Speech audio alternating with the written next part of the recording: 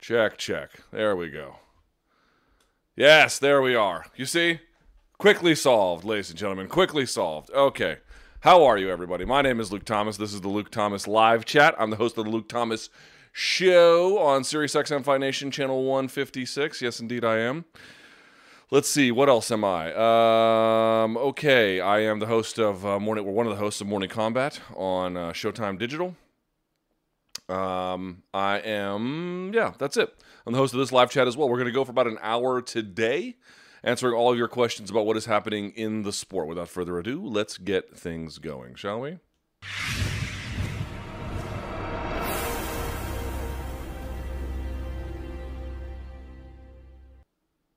All right. So, by the way, the reason for the microphone switch is because I now have two computers here. I have two monitors attached to my PC. I now have a Mac desktop here that I kind of inherited. So I actually had the microphone plugged into that because I was doing work on that this morning because my radio show is not live anymore. So it's essentially turned into a podcast. And so I had to put it on that one, and then I just put it back here. It's fine. Everything's fine. Okay, please give the video a thumbs up. Subscribe to the channel. Sorry about the early tech difficulties. I was actually going to say today I wanted to up the ante a little bit because now I can actually play desktop audio, and it can come through and pipe through into your ears. So if there's any audio clips you want me to react to, I could do that. We'll see how that goes. I don't know what the plan is for that. But in any event, I also just realized that I was supposed to turn the donations off, and I didn't. So that sucks. All right, well, then I guess I'm two down. So I guess I'm going to have to do both of them next week with none of them. So sorry about that. That is my mistake. My bad. Okay. With that in mind, let's get things going, shall we? I'll see your questions here. I will hit refresh. And we will get going. Bump, bada, bump, bump, bump, bump. Okay. Luke, big fan. Also a healthcare provider, this person writes. With the pandemic, one of the aspects that I find being somewhat understandable overshadowed is the impact, somewhat understandably overshadowed is the impact of everyone's mental health. From relatively insignificant losses like the shutdown of MMA and other sports to more significant ones like financial instability, loss of jobs and illness and death of loved ones. How do you foresee the mental health problems worsening, changing across the globe? Boy, it's funny you mentioned that. I actually had an expert on my radio show today. He's a professor of epidemiology at Yale University. His name is Kaveh. How do you pronounce his last name? Khosnood? Something like that? Khosnood? He's an Iranian guy who grew up in, let's see, what's his name again? I want to make sure I got this right. Yeah, Kaveh Khosnood, who's a Yale epidemiologist. I spoke to him today. He covers this very topic exactly. And basically he made 2 points. One, we saw yesterday that the governor of California is going to keep 40 million people, not quarantined, because you can still go for a walk and other things, but under pretty strict guidelines about what you can and can't do in terms of your personal space and moving around and things like that. So that's one. The second one,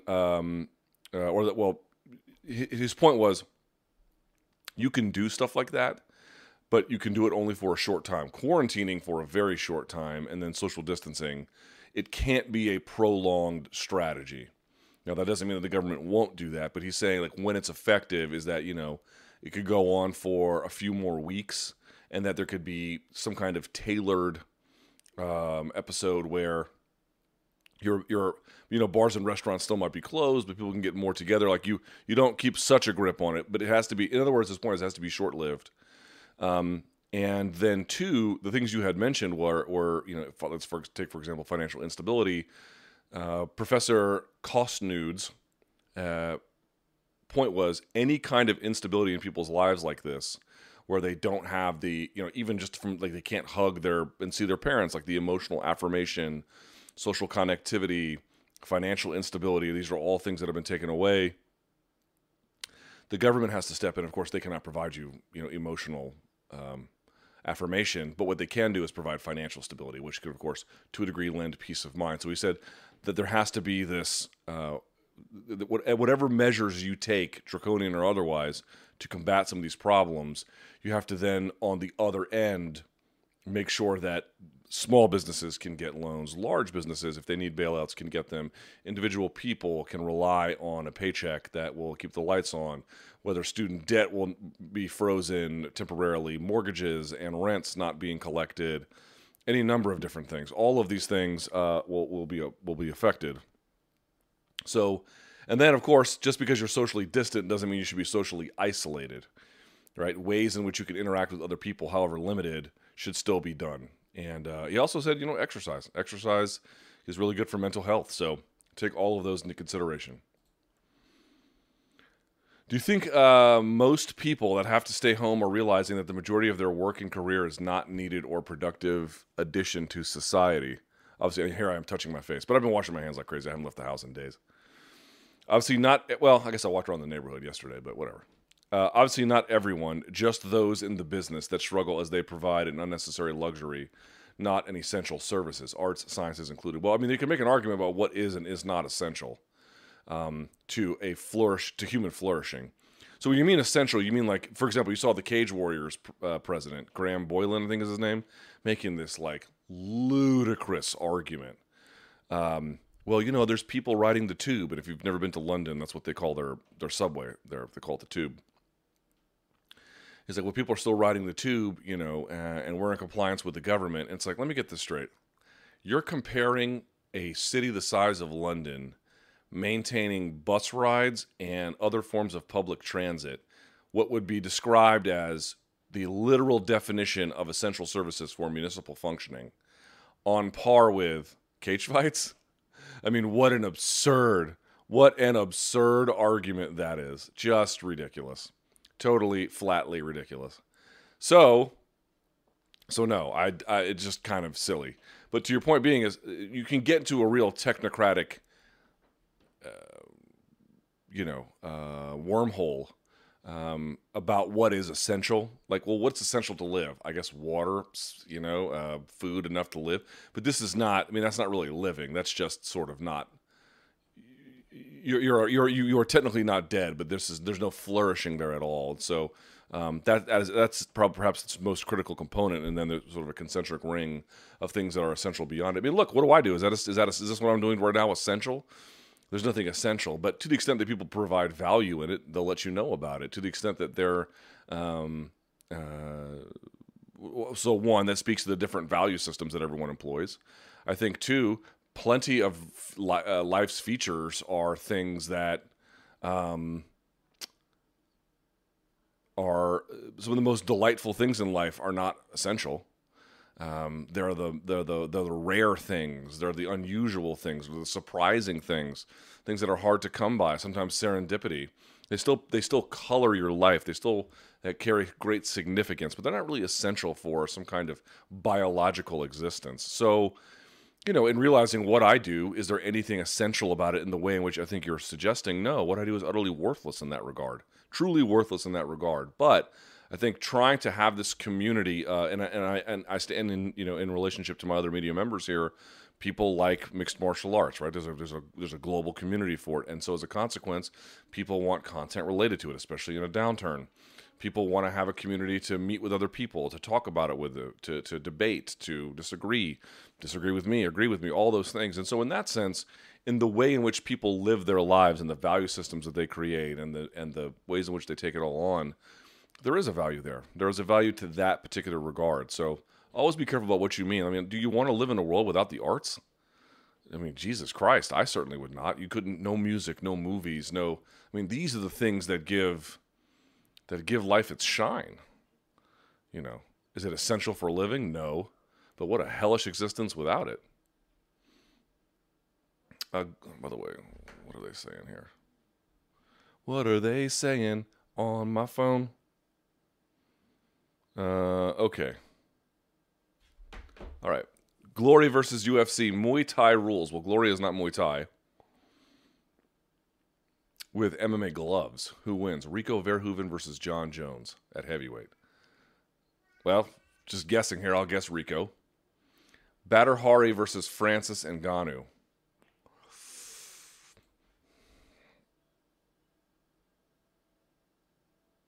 Batter could easily knock him out. I'd say Batter, but, that's debatable.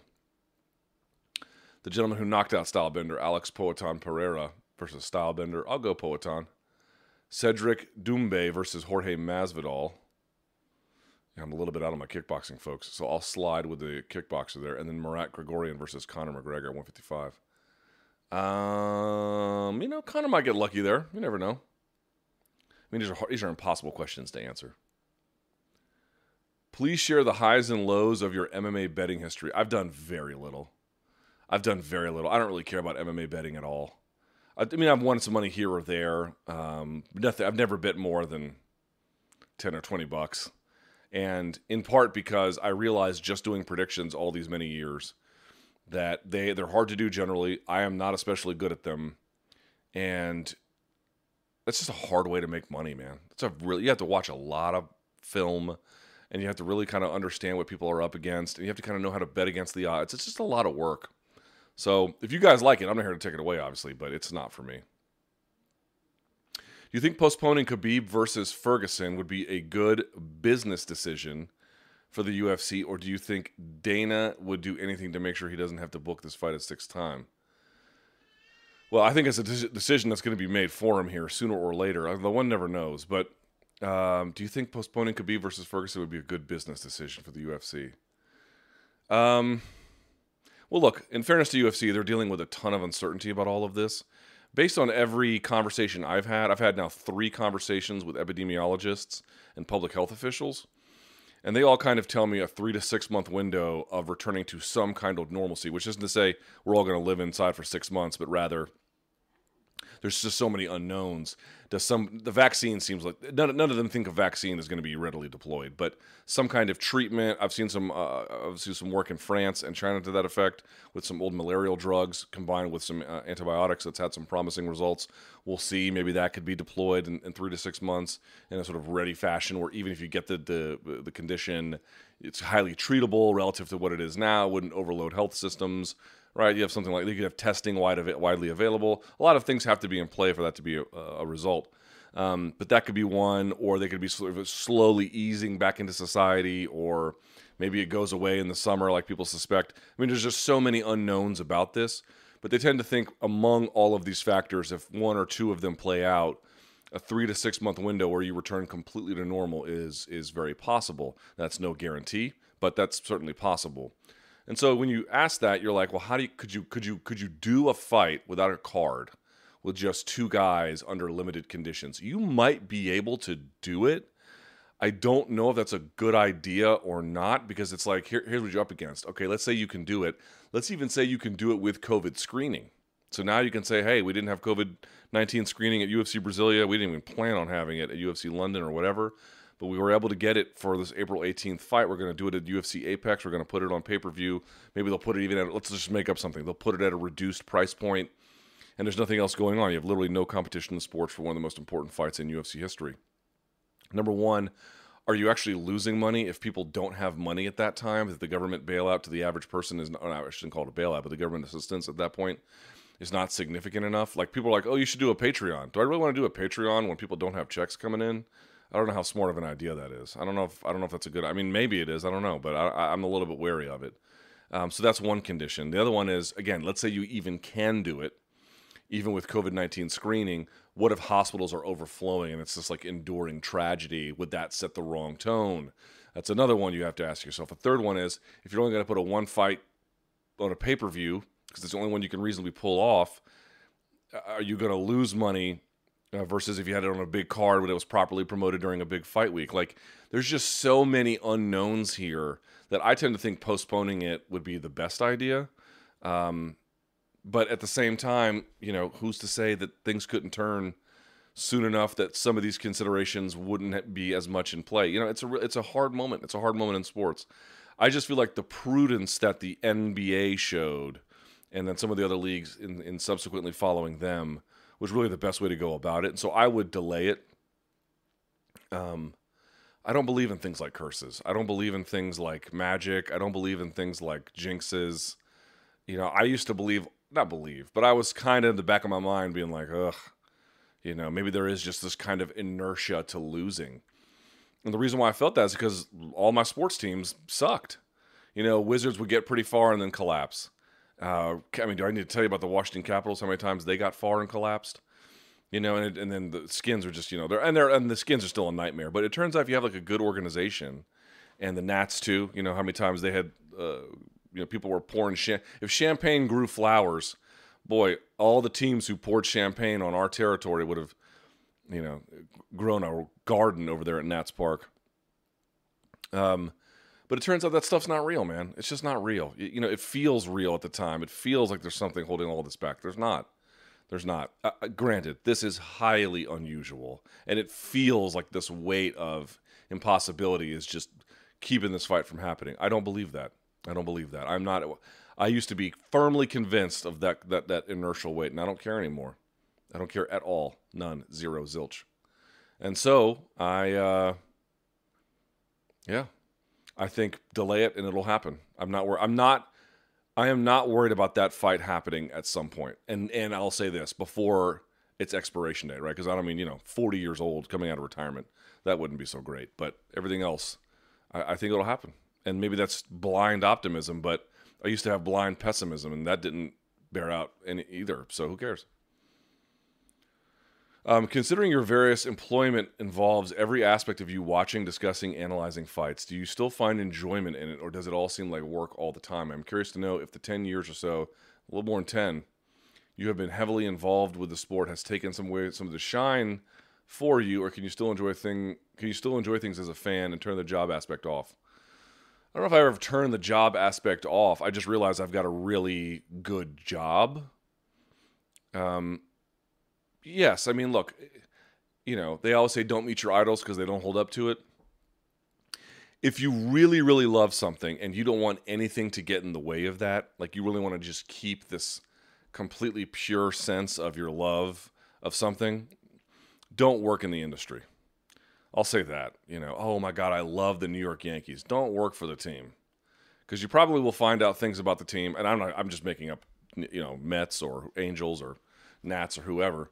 You'll probably find out something about the team that you absolutely cannot stand, and that will affect your enjoyment of it. So, yes, there are parts of the industry, you guys know, I don't like doing interviews that much because I think that a lot of times we have conditioned the fighters to not tell the truth. A lot of them are not used to doing media. Like, the conversations are not all that interesting a lot of the time. And sometimes the interviewer and the media guy is bad, too. And I've done bad interviews that were my fault. Like, it's, look, not everyone needs to talk to anybody else all the time, but if all we're gonna have are these like basically dishonest exchanges, then what is the point? Like, go talk to somebody else who wants to have a dishonest exchange with you. I don't. So that's one reason I've been kind of out on it. The other part is just sort of seeing this whole episode with this coronavirus has really shown you, I think, some character of people, right? Look, man, I've said it before. Like, who doesn't want Khabib versus Tony to take place, or fights to have to look forward to, or any kind of sporting event to look forward to on the weekend? Everybody in their right mind does. No one wants to live through this shit. This fucking sucks, right? But I've seen people being like, "Oh my God, I'm so bored." I'm like, dude, like on your phone, you can get the Kindle app and you can start reading. Go get a book. Go take a walk outside. There are free workout programs. YouTube is filled with all kinds of suggestions about how to use your free time. Start writing essays. Work on home improvement projects. Like, there's all like this fucking tendency to be like, someone feed me because I can't find ways to feed myself. God, what a lazy worldview this is.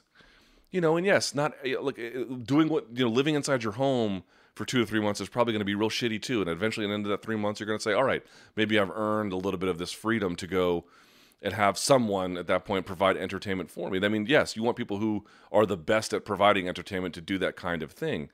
But you cannot live in a world where you're utterly reliant upon the outside world to make your life have, not value exactly, but to make each day livable.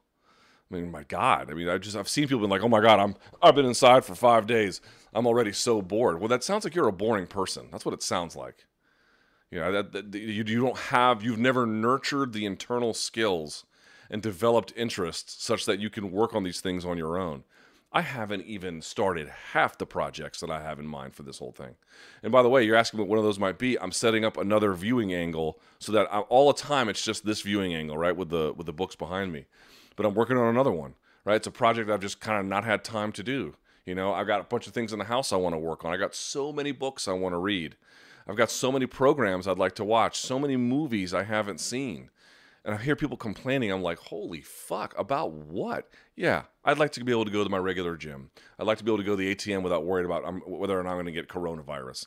I'd like to be able to just do a lot of these normal things. And all that shit sucks. But, and I know I'm not even answering your question exactly, but you're asking me, well, let me finish this point and I'll get back to your question. I just want to make this point because I've seen it and I'm like, what the fuck is wrong with these people? Dude, your life every single day, your life is what you will make it, man. It is what you will make it. And sometimes bad shit happens to you and there's nothing you can do to you. And sometimes great shit happens to you and you can just surf the wave. And that's part of life too. But most days, dude, take it upon yourself, have the personal responsibility, and be a curious person. You had Dana White getting out there and saying, you know, I don't read books. And I put a video up, but I took it down because some of y'all were bitter. I'm going to put it up later. But I feel like right now you guys are looking for more fight content, so I'm going to put that up first. But the point being is, like, I don't read books. I don't like them. Well, I guess you can like what you want in this world. But here's just the reality. If you don't, it wasn't even just books he said he didn't like reading. He didn't say like reading at all. You know, it's just not possible to be a fully informed adult without that kind of a self-learning ability and frankly using reading as the best component to get there. Now, some people have dyslexia or whatever, but in general that is quite true. And it just shows you can be wildly successful in terms of your finances in this life. And he's been an incredibly important and dominating force in mixed martial arts, and his legend will live on certainly much longer than mine. But when it comes to developing a sense of culture and the things you learn about the world as a consequence about yourself, and relevant to this conversation about social commitment, about moral boundaries. You know, you learn profound lessons by picking these up, right? They're the best teacher you'll ever have in your life. So, you know, all these people out there be like, I've been here 5 days, I'm fucking bored. That's not the social distancing's fault. The social distancing is revealing a different fault. Now, has some of the being in the sport taken away some of the shine and the enjoyment for you? Yeah, a little bit. Sure. But to me, it's been a trade-off. Do I get the same level of pure fun and adoration of MMA that I once did? No. On the other hand, do I have a better job now than I'll probably ever have? Yes. And so to me, that's a trade worth making. But I still love MMA. I still get goosebumps watching fights. You know, I don't have anyone to watch them with, but I've sort of found that, like, over time, I kind of enjoy that. I kind of wish I had someone else to watch them sometimes. But in general, I really enjoy that. So, yes, it's been a series of trade-offs, but I feel like I've had to give up some things. But in general, as a life, I've leveled up versus where I would have been otherwise.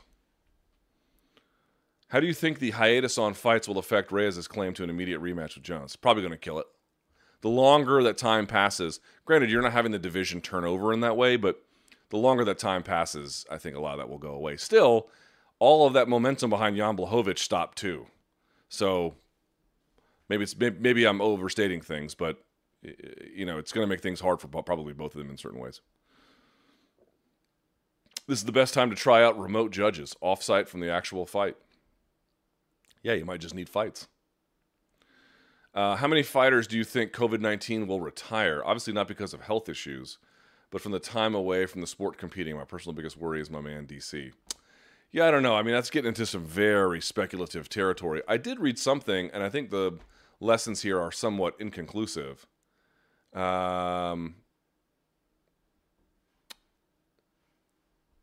Which is, let me see here. Which is, I saw this story, and again, they're still researching all the effects of this, but I had seen that certain people, and I don't know if they're older people or not, but that 20 to 30% of their lung capacity never came back. I have to look up where I saw that. You know, here's what I'll say. There's so many, you know, if we lose a year of time, which I really hope is not the case. I mean, fuck. That would be cataclysmically awful. But point being is not because of the health issues, but time away from sport competing. Yeah, we just don't know a lot about this condition yet. We just don't. We know some. We're learning more every day. But whether there's lasting effects to it, I really wonder. There seems to be there's very, very, very, very, very preliminary research indicating that there could be for certain kinds of the population. Maybe it's just the older ones. I don't really know. Maybe it's the ones who had comorbidities prior to contracting the virus. I don't know. But in terms of time off, I don't think it's going to retire anybody, but it might shorten certain timelines thereafter. But that really is a function of how long they're going to be off. It's the ones. It's like the Tyron Woodleys who've been off for a while or looking to come back and now can't. That's the one I'm a little bit more concerned about. But again, dude, what if this thing they're working on over in China and France ends up being a really helpful weapon against all of this, and they can deploy it pretty quickly, and we're back to we may not get Tony versus Khabib on time, but we're back to normal in 2 months. I mean, that would be great. That'd be great. So we'll see.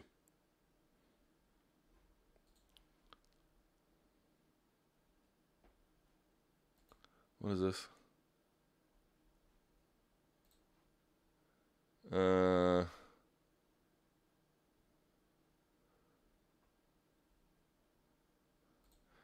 Just people that,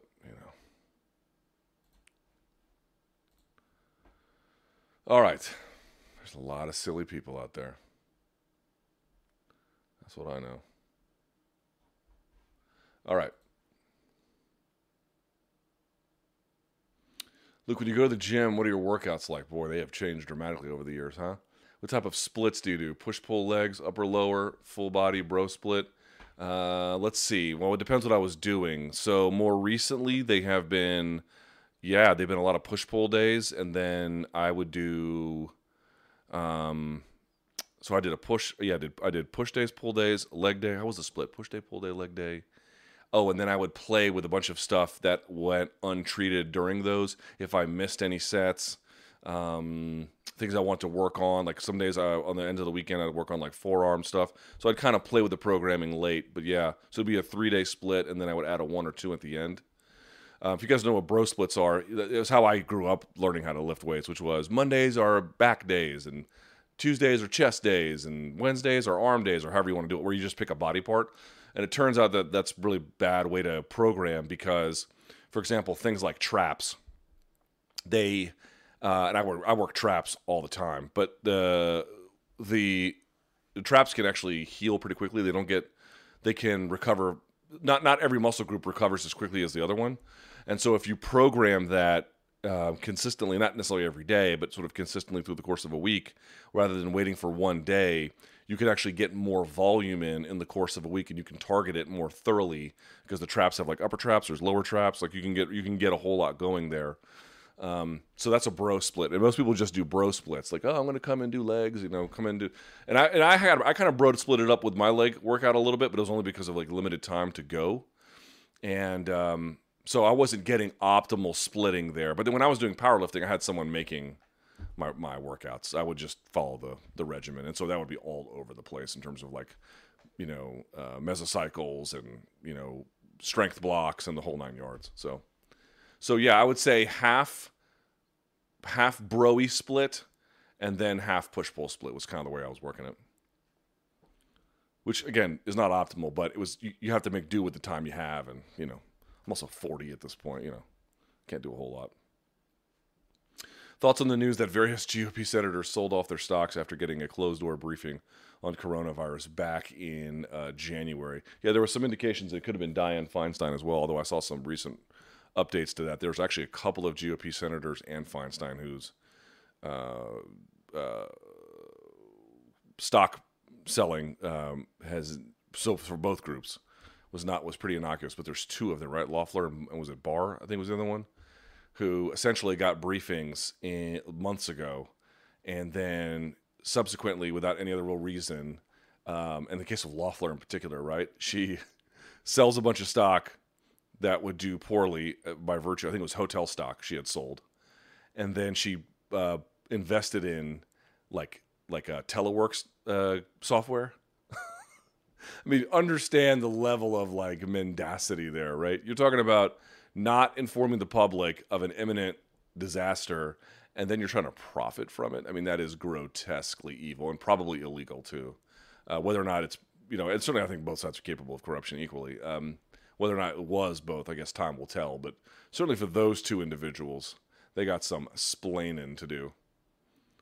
What are some activities besides work you are planning on doing while spending so much time inside? Great point, or great question. As I kind of indicated earlier, I got lots of home projects I intend to work on. Now, some of that will require getting supplies, so I'm not exactly sure how I'm going to navigate that, but I have some of the stuff I need already. There's so many books that I've been wanting to just dive into that I haven't had a chance. I'm already through one of them. I got 2 books on the pandemics. Now, one I've not even started, and the other one I have read. Or sorry, the other one I'm about 70 pages in. I'll tell you the name of them now. Here's the first one, because I had the author on my radio show. Let me show you this. So this was God damn it.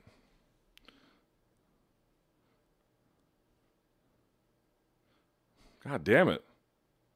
What the fuck?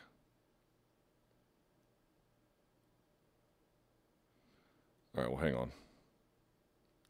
So one, I'll just read you the title because otherwise it'll go off. One is The Great Influenza by John M. Barry. I have not started that one. That's essentially a telling of why it happened and what it all meant and how it affected society. And then the other one I have just started is called Spillover. Here, hold on. It's called Spillover, Animal Infections in the Next Human Pandemic by David Quammen.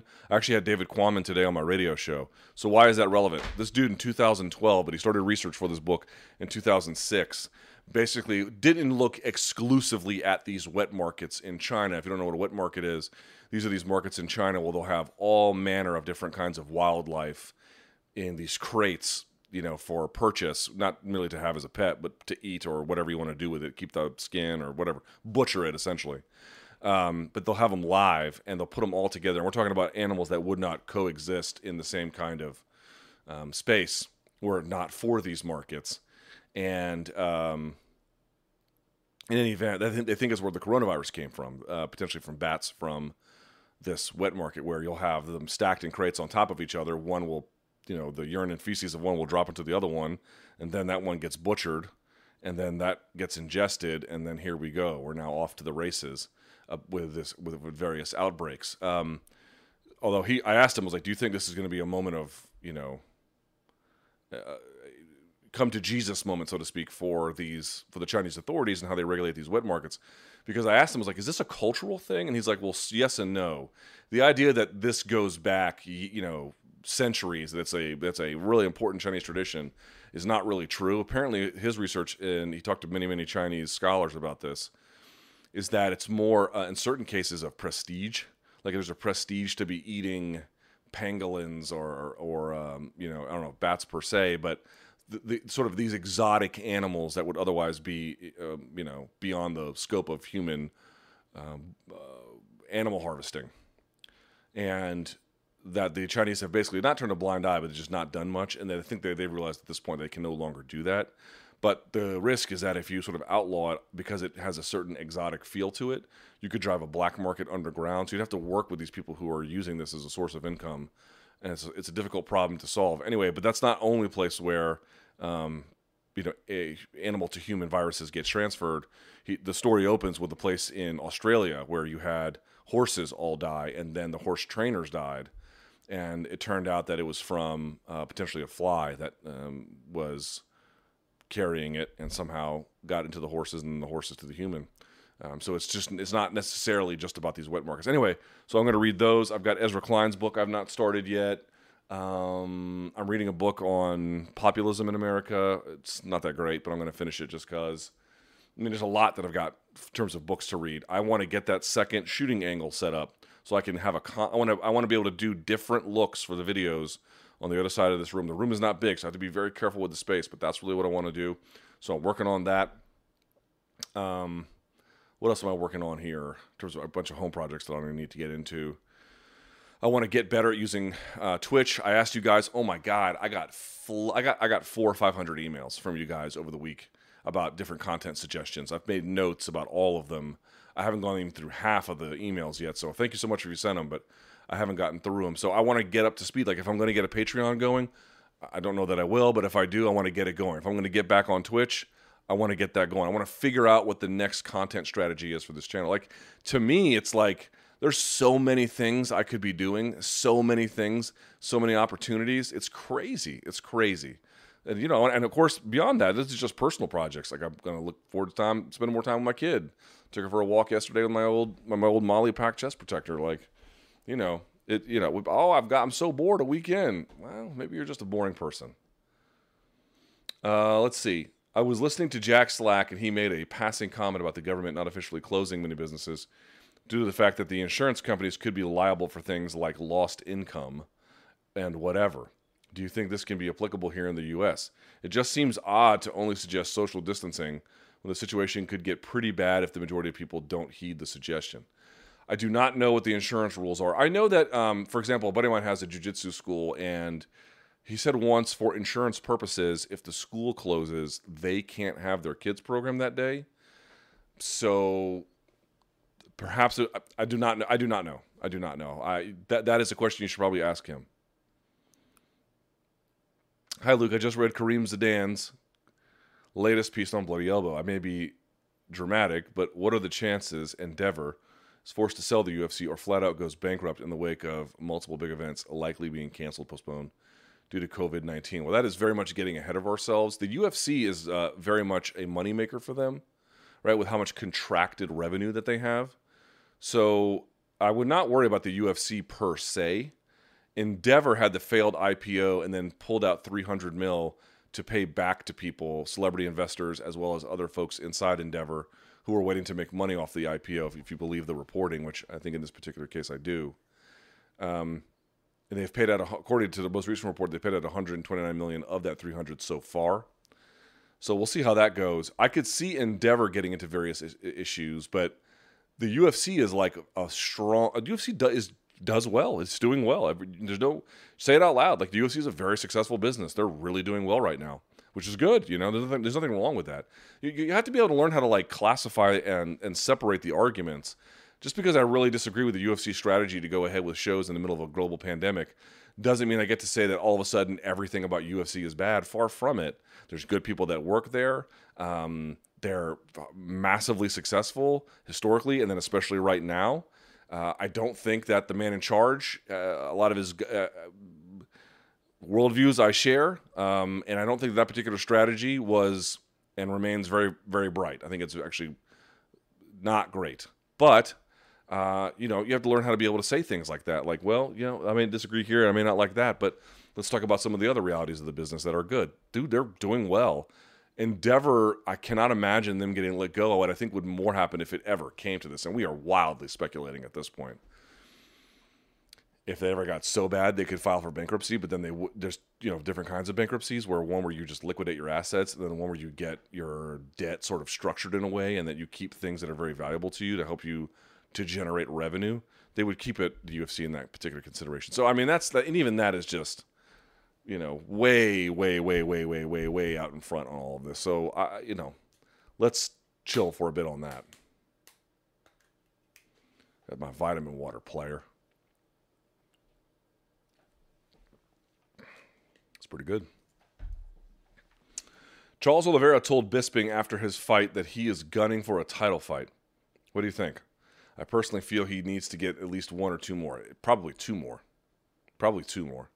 I think this fight was the first time he got put in. Did he even get put into the top 10? He was outside of the top 10 before this.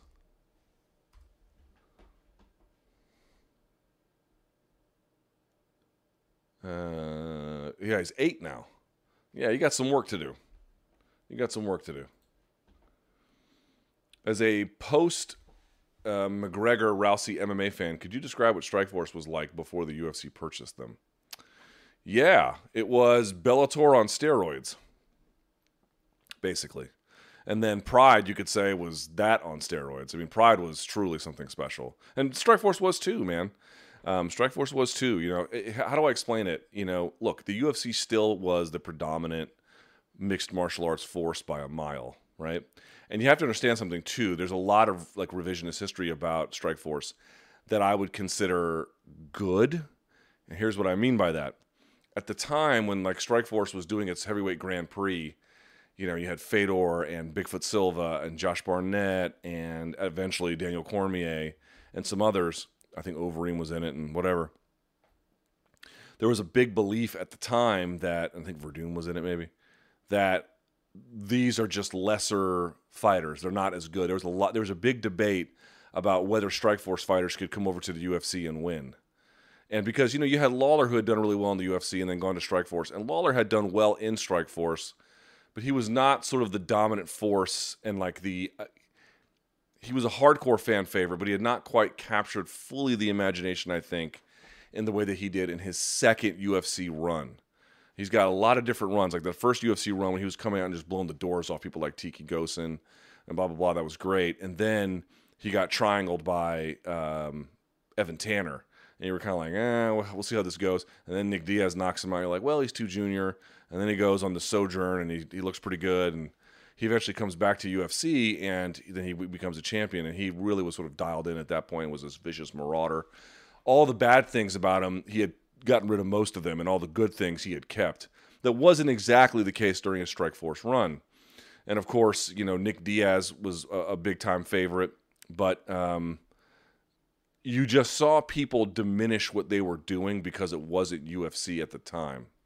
And then when UFC purchased them and brought everyone over, and they started beating the shit out of everybody, your Tim Kennedys, your Jacares, your Luke Rockholds, Verdum had fought in the UFC before, but, you know, second stage Verdum and everything in between.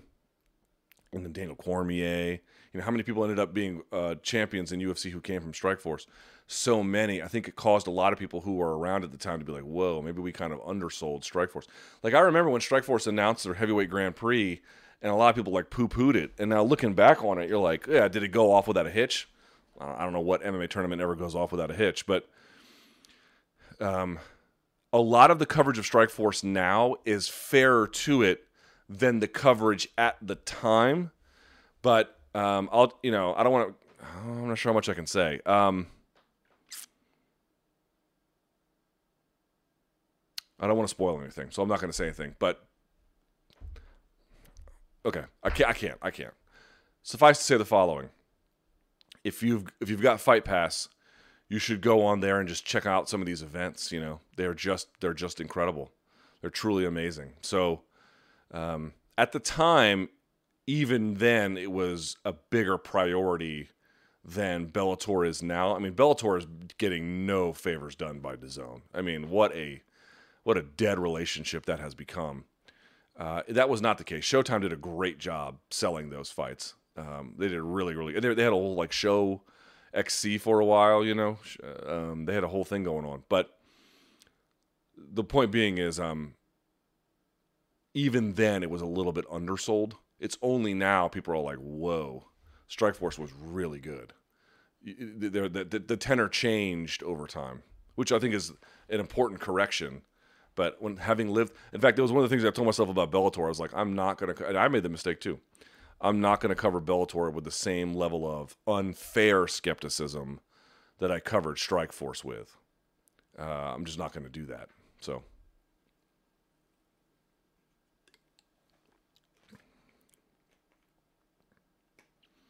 Thoughts on Dana White's recent comments saying there isn't much he can't pull off? He was referring to whether UFC 249 would happen or not. Well, I mean, technically speaking, he's kind of right? Let's think about this for a second. Does he have innumerable television resources virtually? Does he have good relationships that he's earned with commissions across the United States and internationally to the extent that that's relevant? Yes. Does he have a huge roster of talent from which to pull to produce content? Yes. Does he have a production workforce and a staff that has been essentially conditioned to deal with disaster even on a regularly planned schedule? Yes. Does he have essentially logistical capability to a fairly strong degree with the resources that they built. Plus, they built Apex, which they now have total control over. Well, not now, but I'm saying now that it's built. You know, they've got their own vertically integrated infrastructure. Yeah, dude, they're really good about that. The UFC machine is very, very nimble, and you should be able to say that. Like, they've done a really great job at that. To me, the question is not merely can you, although that is relevant, right? I mean, at some point, if the measures that either local, state, or federal governments take to combat this problem, it might literally be impossible, right? I mean, we're not dealing with ordinary circumstances here. On the other hand, let's say even if he could find a way to kind of pull it off, it leads me back to some of the things I had said previously, which is, would you be sending the wrong message if people are like just dying in droves? Would that be bad? I mean, I hope it never comes to that, but let's say that it does. Is that a good idea? What kind of price point are you going to charge if you can pull off a one-fight thing, or if you have to put it on Native American territories? Are you missing an opportunity to just wait and do it bigger later? Like, there's a lot of really complicated questions, and then on top of that, it's like, dude, can you do effective COVID-19 screening? And I don't mean like take it and you get a results 5 days later. I mean 4 hours later. Quick turnaround. Can you do that? And if you cannot do that and you cannot provide other means, the question is not whether you can. Probably he can. The question is whether you should.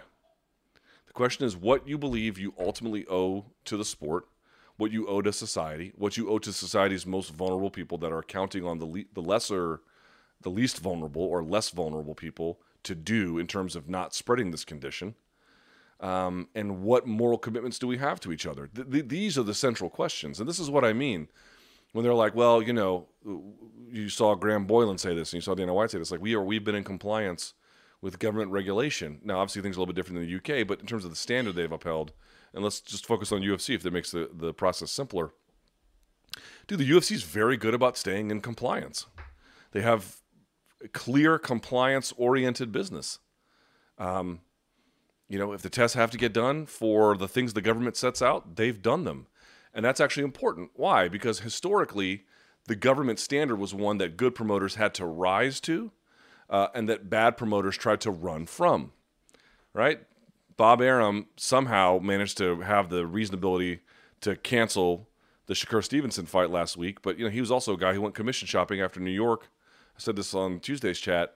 Told him that Margarito wasn't going to get a license. This is working within the means to make this kind of thing happen. But yeah, like as it relates to that, dude, UFC has. I mean, who could argue otherwise? UFC has in every way been in compliance. No one would suggest otherwise. But the issue is that, in terms of government guidance on best practices related to COVID-19, the government is in every single way, every day, state and local and federal, playing catch up. They don't have best practices related to COVID-19, and public health officials are clearly telling you, dude, doing these kinds of activities, if not fights in particular, things much less interactive, even if there's no audience, are terrible. And what if you begin to spread the disease, and the disease spreads through a gym, and then a family, and it hits someone vulnerable? Like, there's moral culpability there, and there's social responsibility that's involved, dude. It's just basic. It's basic. Y'all don't think I want to go somewhere else? I'm fucking locked here. Not like locked, but, I can't do a whole lot. Not the point. Not the point.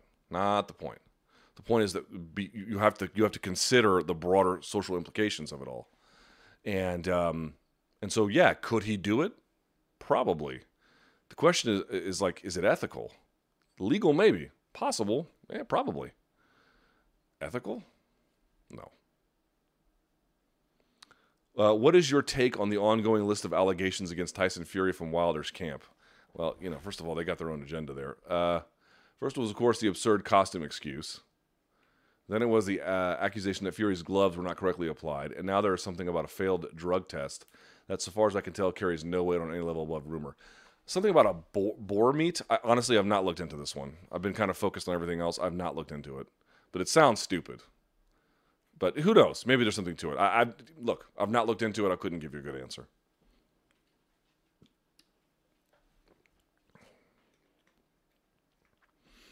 You always mention BJ in his prime being one of your favorite fighters. Could you do a retrospective deep dive into just how amazing he was when he ruled the 155-pound division? So a lot of you guys have asked me to do different kinds of dissected stuff, right? I got two of them coming. So one thing I'm going to start doing is just my favorite fights and like why they are my favorite fights, what they mean to me and what stands out to me. The first one I'm going to do, I got to figure out exactly how I'm going to do it. But the first one I'm going to do is Diego Sanchez versus Carl Parisian. What a fucking fight. Just in every way, what a glorious moment that was. I'm going to do one with you guys for that. I'm also going to do one on one of my favorite fighters who was not, it was not bad, but it wasn't great. Was Hidehiko Yoshida in Pride. Why? 92 gold medalist in judo. He was a big deal in Japan, obviously. But he would fight people in the gi in MMA. He wore a gi. And he was good at it. And I've always said, I don't think all MMA should be in the gi. I think that would be bad. But I think one guy having a gi, or even both guys having a gi, or one person having a gi and having it used against him. Could you imagine if you beat someone with a bow and arrow choke? Now, I think a lot of Hidehiko Yoshida's rules were, there was rules about what his opponents could and couldn't grab. But we always talk about the Ezekiel choke of, Olenek. If you just grab the inside and then you roll here, this is it. So if I come here and I roll, this is your Ezekiel choke, right? That's the Ezekiel choke. He would do it with the gi constantly. Or he could have anyway. I have to go back and look at some of the stuff he was doing in particular. But I love that. I love the innovative spirit of that. Like, you guys you talked about, like, the fan in me. I'm going to bring back the fan in me a little bit for things that I personally just love as a fan, without respect to what's going on now. And I'm going to look back at some of the stuff that I know a lot of you probably were not watching MMA all the way back in the aughts, in the early to mid aughts. And there's a lot of cool MMA from that time. Very, very different to see how the games have changed. And, I think in many ways for the better, some ways for the worse. But so I'm going to look into those two next. I'll add BJ Penn to the list because many people have asked, hey, why was he so good back in the day? Dude, BJ Penn, when he was the king of the mountain, was the motherfucker of all motherfuckers, dude. He was the guy everyone was like, oh. It was him, Fedor, and Anderson for a time before even GSP really got going. And to me, him at his best at 155, he was just, in his very, very peak, he was completely unstoppable. Even in ways I don't consider Khabib to be. Like, Khabib's offense is so dominant, but in terms of, like, what happens if he gets cracked or blah, blah, blah, it's like you already knew the answer with BJ. Like, rock chin, couldn't be hurt, lights out takedown defense, stiff jab, world champion black belt. He was the fucking man. BJ Penn was the man among men. He was amazing. He was amazing. You just can't believe how far he's fallen, But at the time, just unbelievable. And his legendary battles with Henzo and Rodrigo, and he was just so awesome. It was a delight to watch him. Truly, I mean that. If Tony and Khabib happens, will you watch? I don't know. Watching combat sports is your job, but you have been very vocal about the UFC's unethical approach and attitude to the coronavirus situation in the U.S. Yeah, I don't know. I did not. Here, look, man, I'm not out here to make some kind of moral stand where, I'm going to start fucking protesting outside of their business. But given what I knew what they weren't doing, and given what I felt like in conjunction with what every public health expert was suggesting, not having any kind of, in any real way, screening for COVID-19 while going about your business there, and then again just putting them on a plane back to, with other passengers to go get it, potentially. It wasn't like I thought to myself, I'm going to fucking make a stand. It was, bro, I don't feel comfortable. And I don't live in a world, when it comes to coverage on the weekends, I make my own rules. I don't have to do those YouTube videos. I don't have to live tweet. I don't have to do any of that shit. I choose to do all that. I thought it was shitty, and I didn't want to do it. And I didn't feel comfortable doing it. And if you felt differently, or if other media members felt differently, you got plenty. It wasn't like, what was I denying you? It was a fight night card. I don't really do post-fight shows for fight night cards anyway. It wasn't going to stop anything, but I don't, look, man, being your own boss, let me give you a bit of a heads up. I'm not fully that way because, I got deals here and there, but to the extent that I can control my own work, it's the shit. It is great. I don't have to eat shit in the way that I did in all the other jobs I had previously. I get to say what goes. I didn't feel comfortable doing it. I didn't like what I was looking at, so no. Who knows? By the time that fight comes around, we'll have to evaluate it at the time. It's not some principled thing like, I'll never do it. I never cover Cage Warriors anyway, so nothing changes about that. But It wasn't like some fucking grandstand. I didn't like it, and I'm my own boss when it comes to my YouTube stuff, so I didn't put it up. Simple as that. Simple as that. So we'll see. I don't know. But you say it's my job. Well, it's my job for Morning Combat, so I'll give Morning Combat what they need. It's my job for my radio show, but I have extreme latitude with that. If I don't want to cover it, my boss doesn't make me. So you say it's my job, it's like, well, sort of. My job in what way? My job is the job description. My job is not written into the contract. You have to cover UFC Brasilia. And because I have latitude, that's actually not even really true. I choose. By and large, I choose. And to the extent I have choice, I'm going to do things that I want, and I'm not going to do things I don't want. And I'm 40 years old. It took a long time to get here. And I love the feeling. Let me give you great advice. Having the ability to say, I don't want to do that shit, for whatever your reasons might be, is fun. It's nice. Me gusta.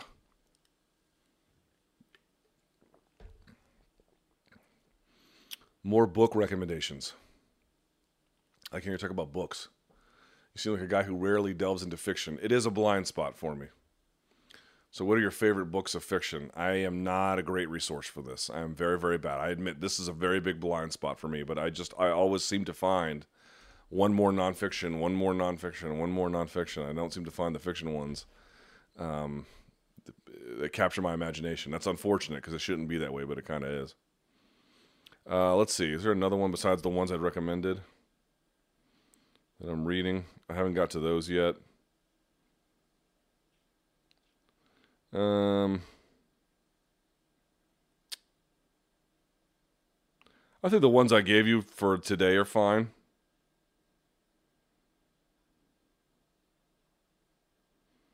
Oh, wait, what's the other one I haven't started yet? There's a bunch I haven't gotten to, man. There's so many. Library. Let's see. No, that's probably fine for right now.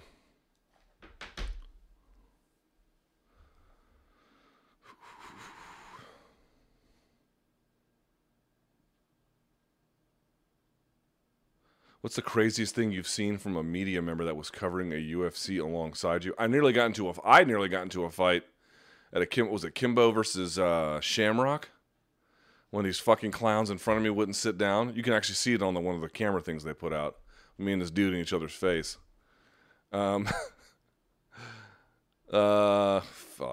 I mean, Bellator, God bless them, but they put VIP right in front of media, and they put like a chain, or not a chain, but they put like a fence in between. And so when the VIP stand up, and these guys are all drunk and then dressed like the biggest, club D-bags you ever seen in your life, you can't see, and you're like, oh, fucking, you can't see cage side. Well, dude, again, what's my job? My job on that particular evening, if I'm sitting cage side, is to look there and report. If I can't do that, then what the fuck are we doing? So UFC doesn't do that, mercifully. But that was so I had to get in that dude's face, and we had it out a little bit. I've not seen too many crazy things. They're pretty tame people, to be honest with you. Everyone's busy the whole night.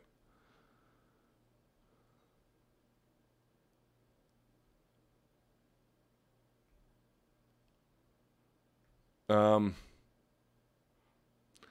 is an interesting question. Can you give any pointers on building and maintaining discipline, whether it be in training or in life in general? It always seems like starting something is much easier than maintaining over an extended period of time.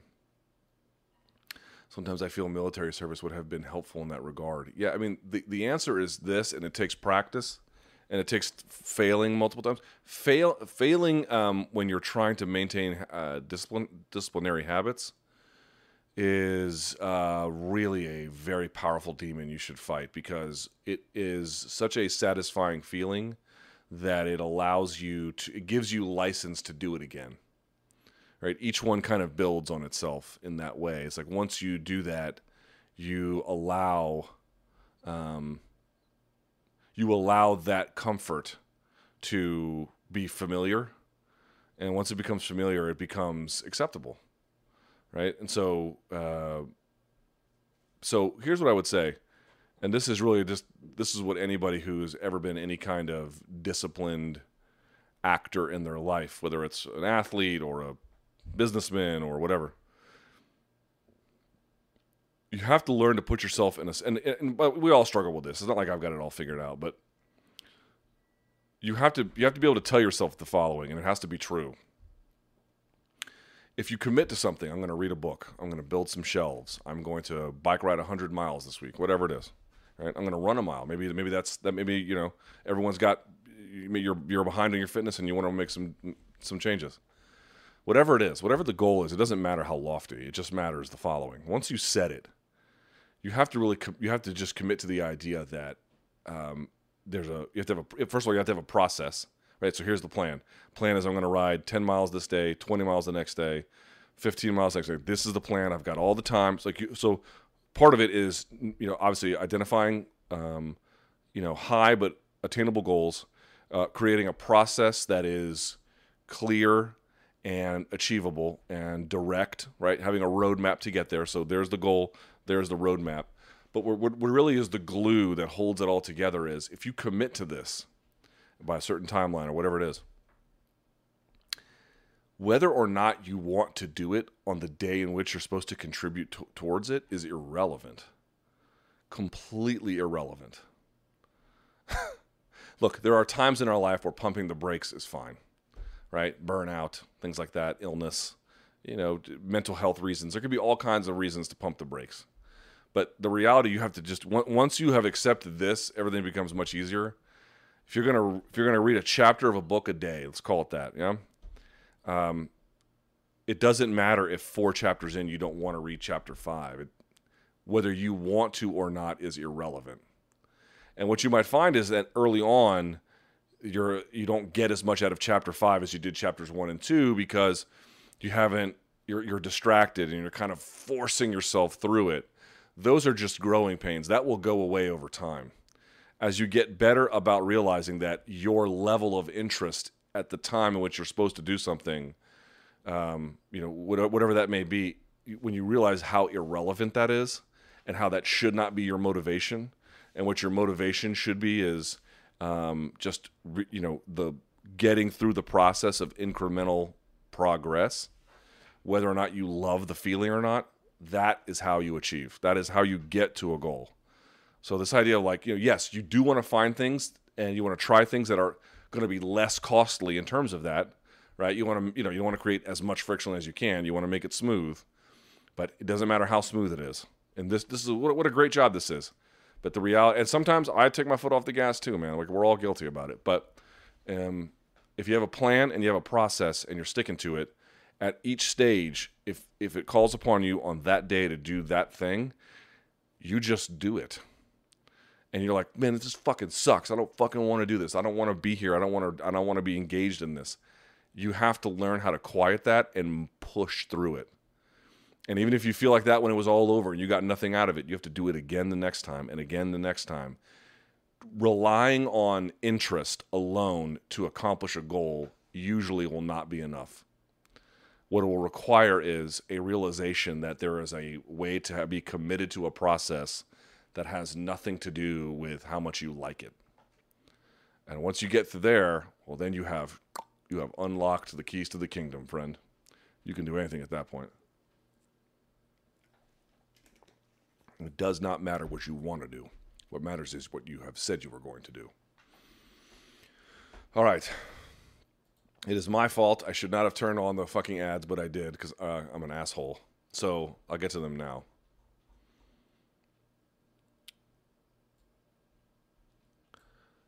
As the Strangle Squad hashtag... Oh, I cannot see this. Fuck. Here, let me... Actually, you know what? I can do this. Hold on. I can post it somewhere else so I can read it.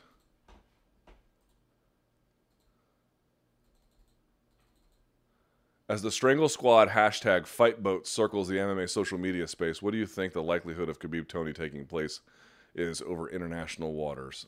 You know, I would say low, and I'll still say low, but you never know, man. Someone says you're going to take my money and like it. Not next week. Can't do that. Steve Chauvenick says, you ever listen to any of the Metalopocalypse albums? Cannot say that I have. Top 3 biggest pet peeves. The sound of people chewing and eating. The sound of people swallowing. Hardcore. It makes me want to take a shovel to their face is 1. 2, I'm impatient. So like people who are slow to like, you know, at the bank, at the ATM, and they're just fucking hitting buttons and they can't figure out what's coming or going, or in traffic, they're just moseying around or just not fucking dialed in. That kind of shit drives me nuts. It's another pet peeve. People who are not very curious about the world. It's like, oh, did you see that cool article on blah, blah, blah? No. Have you what's your favorite book? I don't read books. Just that kind of shit. Like, you're just not engaged with the wider world around you. Just, I think, is craziness. But, everyone's got their own weirdo stuff. All right. How do you think the future economic landscape will affect pay-per-view and ticket sales? I mean, this is such a hard question. It's a great question, but as funds become strapped, less people will have means to attend events post-virus. It really depends on what kind of bailouts the government provides to small business. It depends on what kind of assistance they provide to the average person.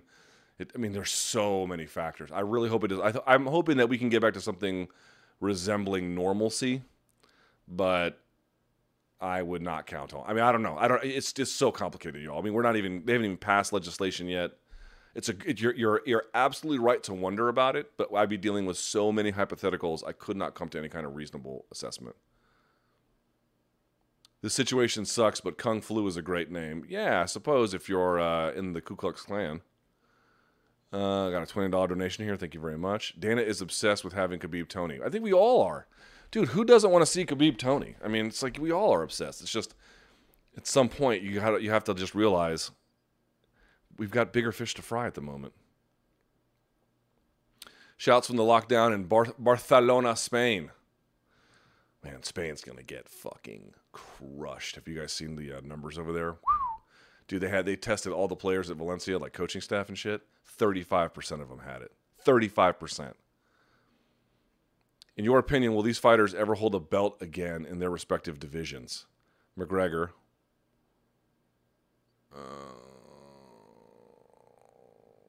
He's got 2 to play with. I'll say yes.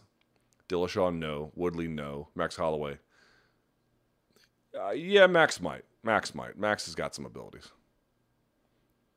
As a gaming nerd, did you name Barbas after the Elder Scrolls character? First of all, I'm not a gaming nerd. I don't even have a console or anything. Secondly, I found out that there's a Barbas. I think they might have spelled it differently in this Elder Scrolls game. No, I've gone over it again. Barba is how you say beard in Spanish. And we just realized it sounds like Barbara. So just to make it a little different, we call him Barbas, because that's technically beards, plural, but it's just a little bit. It just sounds a little bit less like Barbara. Why so dismissive of Islam Makhachev? I don't think I am. I personally believe that one loss was a fluke to Adriano Martins, and I think his skill set could evolve into being a better version of Khabib. A better version? I don't think so. But yeah, he's a force to be reckoned with. I'm not sure where you got that impression. Maybe I said something I don't remember, but yeah, he's super talented. The nickname for the generation of teens and kids living through this I've been hearing in the last couple of days is Coronials. Was this a once-in-a-century event? Ordered Guns, Germs, and Steel per your recommendation. Recently read The School of Life, Emotional Intelligence by Alain de Botton. I'd recommend. I have all of his books. By the way, I had a academic reach out and say that Guns, Germs, and Steel is not a good enough recommendation. In fact, they didn't like it at all. Although it did win a Pulitzer Prize, so understand that. But let me see if I can find it here. Hold on, and I'll read you the book that they recommended. I won't say this person's name. Blah, blah, blah, blah, blah.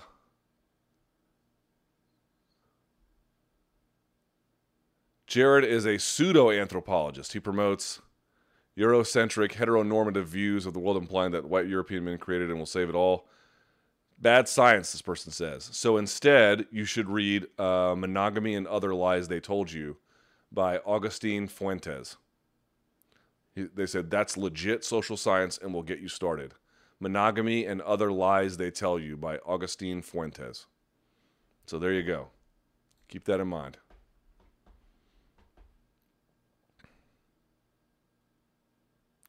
Will we adapt a blitz spirit like World War II Londoners? Well, we're not being bombed. Is your dislike for the Dallas Cowboys purely for humor, or do they really stink? I cheer for the Washington fucking Redskins. Fuck the Dallas Cowboys. What kind of question is that? Does Kevin Lee have poor submission defense, or is it really more of a cardio issue? The two are connected, but I would say if he had full energy, he's much better about it. I work in a grocery store, and it's madness where I live. It seems like no one is staying home. Anyways, I appreciate the content. It's hard to get people to do it, but one thing I'm trying to do is, because it can be expensive for people, but I'm trying to do it just, because I'm saving my money elsewhere. I'm using, you guys ever use Instacart? I don't know if everyone has that app. It's an app where you can order, and then people will go and grocery shop for you. Now, the key there is, people are putting themselves in harm's way to shop for their groceries for you. So my view is if you're going to do that, and this is why it can get expensive, they charge on top to get a cut, and you can tip the person. If you're going to do it, you must tip them really, really well. Really well. I mean, really well. So you got to be careful what you're going to buy, and make sure you buy as much as you can in bulk and that kind of a thing. Because these people are doing this for you, So we had a guy come through. I think our bill was like 107. I'm not even just bragging about this because I don't think this is it's really commendable behavior. This is what I think you should be doing. I threw him a 50 spot on top because, these guys are out there. I mean, they're literally putting themselves in harm's fucking way, So shouts to everyone out there who is working, and shouts to everybody out there who's working in grocery stores, whether you're shopping for yourself, an elderly person, someone who ordered it for you because you're trying to make some money on top. And if you use one of these services, for the love of God, pay on top. Pay on top. Give these people money, dude. That's the least you can do, man. It's the fucking least. Do not be a cheapskate and keep, I'm going to give you $5 for a $100 order, man. Don't do that shit. These guys are out there literally risking their health to bring you this because they need money. Fuck that. Pay them. Pay them well. Give them some cash, man. People use the phrase, you have to beat the champ to be the champ, and this is why judges' decisions often go in favor of the champion. How can one make the statement if the basis of a judge's decision is supposed to be objective and based on the fight in front of them? Well, first of all, this person paid $100 for it, so the answer is, I wish I had a good answer for you, man, but I don't, except to say people just kind of believe this. They kind of tell it to each other. It sounds intuitively true to a little bit, or it sounds intuitively appealing. Yeah, you should probably just beat this guy more than just, get kind of lucky or something. But the reality is, once those people enter the cage, neither is really champ at that point. One has a title, one doesn't. But really, the point is it doesn't belong to anybody. But it's just a really bad kind of word of mouth, urban legend thing that just won't die, unfortunately. It just won't die. I know it's not a great answer, but it's kind of the truth. Have you observed Bigfoot Silva's recent record? I have tried not to pay attention because I know it's not good news. Best path forward for Johnny Walker, stay in the gym for a little while and then dial it back and work back up.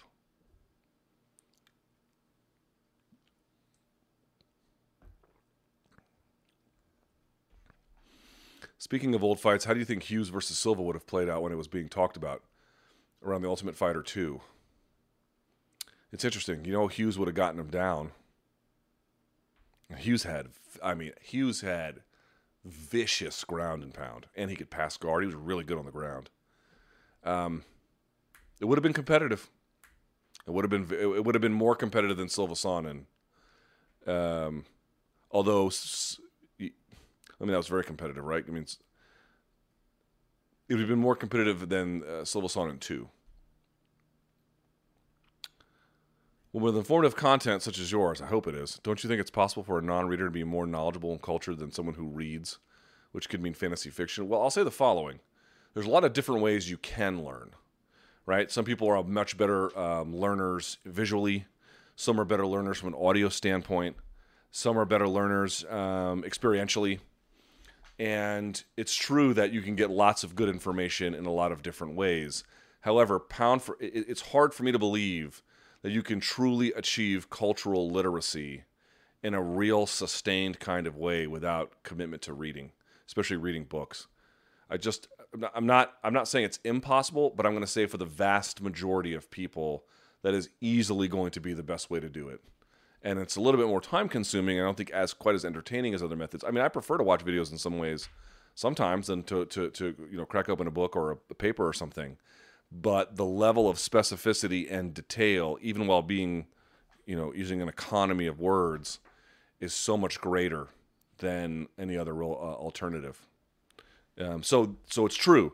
Use a wide variety of ways to teach yourself.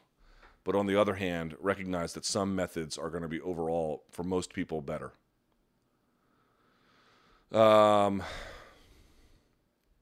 Tips for losing weight. There's going to be a million people on earth better than me. So I recommend you listen to them instead. Highest fight IQ in MMA today. Izzy and Volk, and why? Izzy is high. Volkanovski is super high. Again, you define it, John Jones is high. The ability to make meaningful decisions in the course of a fight is sort of the way I think about it.